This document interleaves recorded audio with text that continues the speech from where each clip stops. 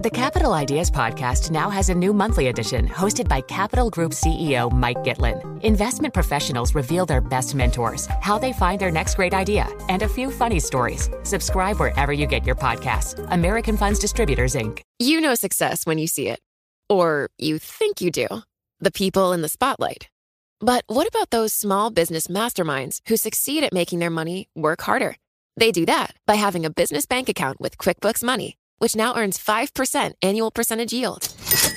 Making your money work as hard as you do? That's how you business differently. Learn more about QuickBooks Money at quickbooks.com/5APY. Banking services provided by Green Dot Bank. Member FDIC. Only funds and envelopes earn APY. APY can change at any time. The countdown has begun. From May 14th to 16th, 1,000 global leaders will gather in Doha for the Qatar Economic Forum powered by Bloomberg. Join heads of state, influential ministers, and leading CEOs to make new connections, gain unique insights, and uncover valuable opportunities in one of the world's most rapidly rising regions. Request your invite for this exclusive event at QatarEconomicForum.com. Bloomberg Daybreak Europe, weekday mornings at 6 a.m. on London DAB digital radio and on demand via the Bloomberg Business app and BloombergRadio.com. We're now joined by the economist Paul Mortimer-Lee, who's a research fellow at the National Institute of Economic and Social Research. He has also been global head of market economics at BNP Paribas. He spent more than 15 years at the Bank of England, as well as working at the IMF. Paul, welcome. Thank you so much for your time and for being with us. I'm so interested to get your view on the week that has been. We are seeing some recovery in sterling. Gilt yields have come down a bit, although they are still considerably higher. Are we actually over the worst of it? We're over the worst of it in the acute sense. Yes, that's certainly true. But the worries about the Chancellor's financial strategy are still there lurking under the surface. We're looking forward to him laying out his plans on the 23rd of November about how he's going to make the budget add up. What's he going to do about spending?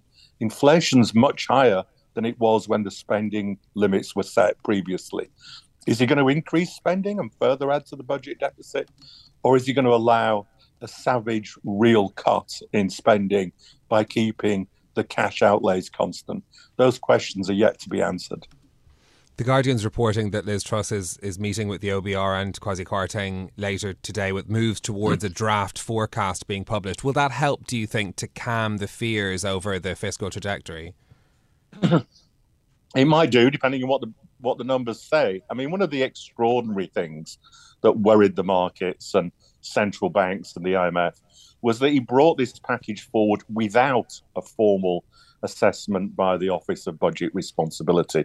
That was irresponsible, and that's why the markets punished him so much. There's not a plan to get the government finances back on track.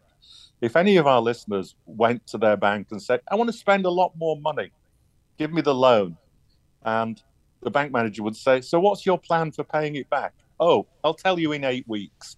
You'd be out of the office in no time. And that's exactly what happened with the budget. The markets kicked him out of the office, come back with a sensible plan. And hopefully that's what he's going to do. OK. Does the plan, though, and the measures announced, I mean, the other factor was the promise that it would boost growth. Do you actually think that it will boost growth?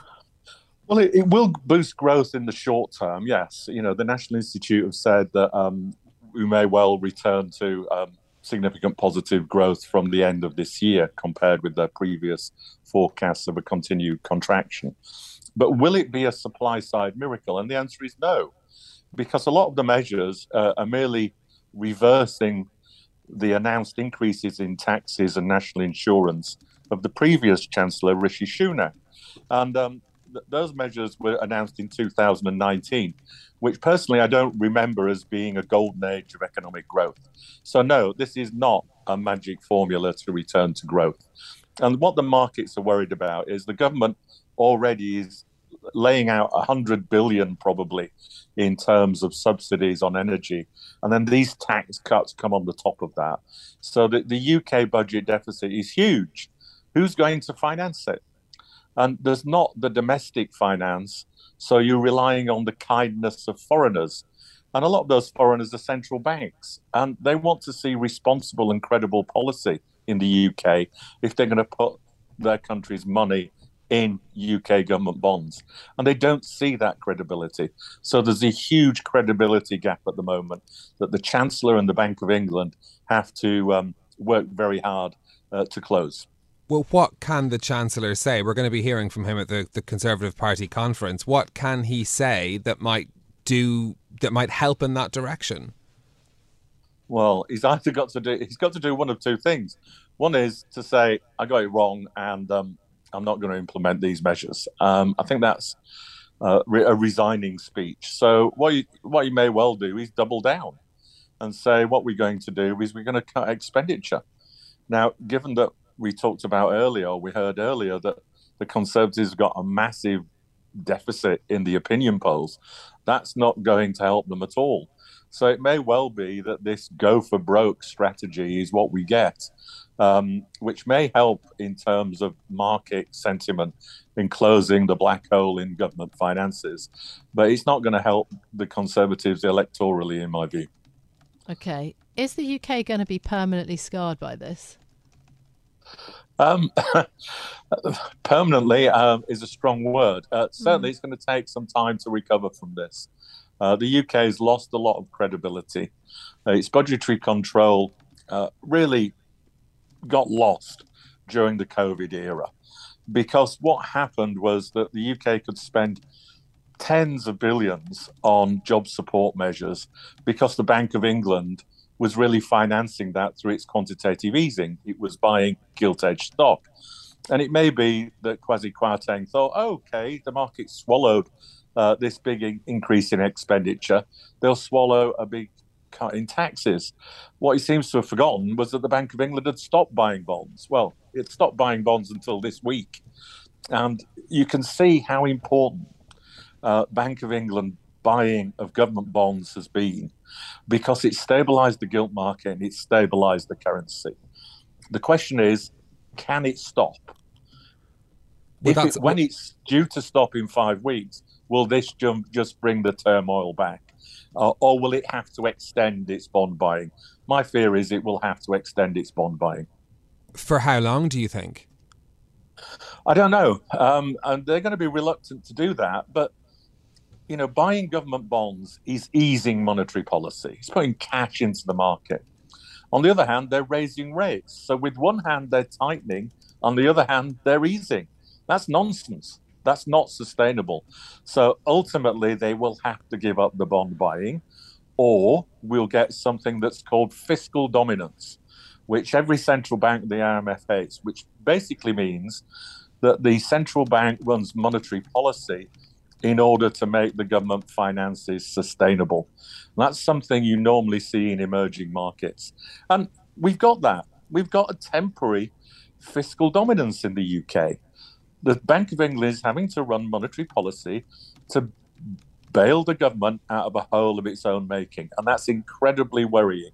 The risk is it continues for longer than is currently planned. And that ultimately would be a disaster for UK inflation.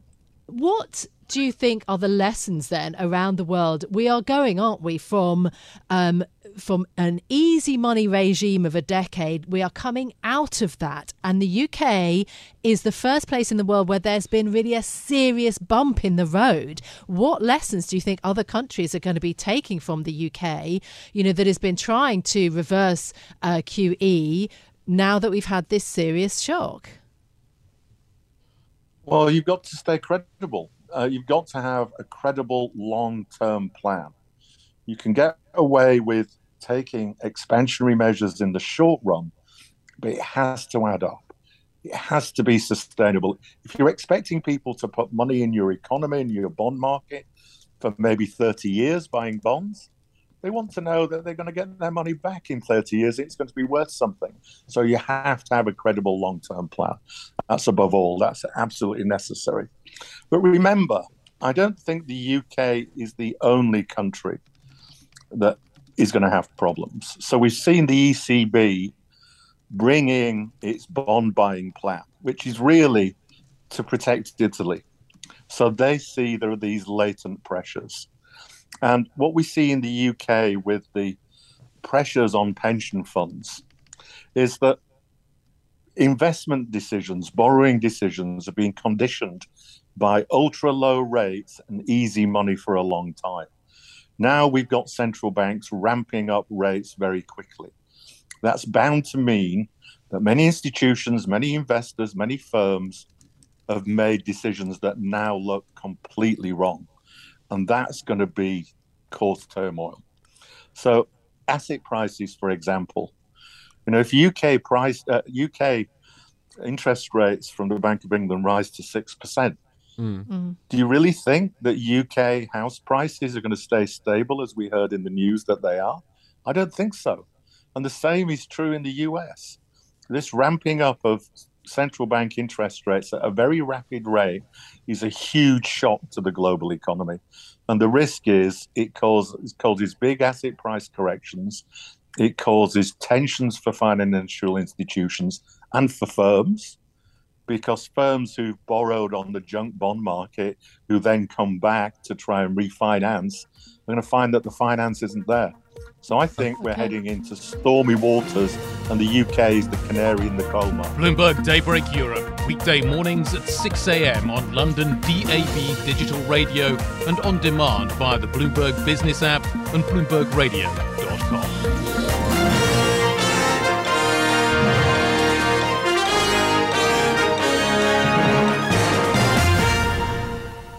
The countdown has begun. From May 14th to 16th, 1,000 global leaders will gather in Doha for the Qatar Economic Forum powered by Bloomberg.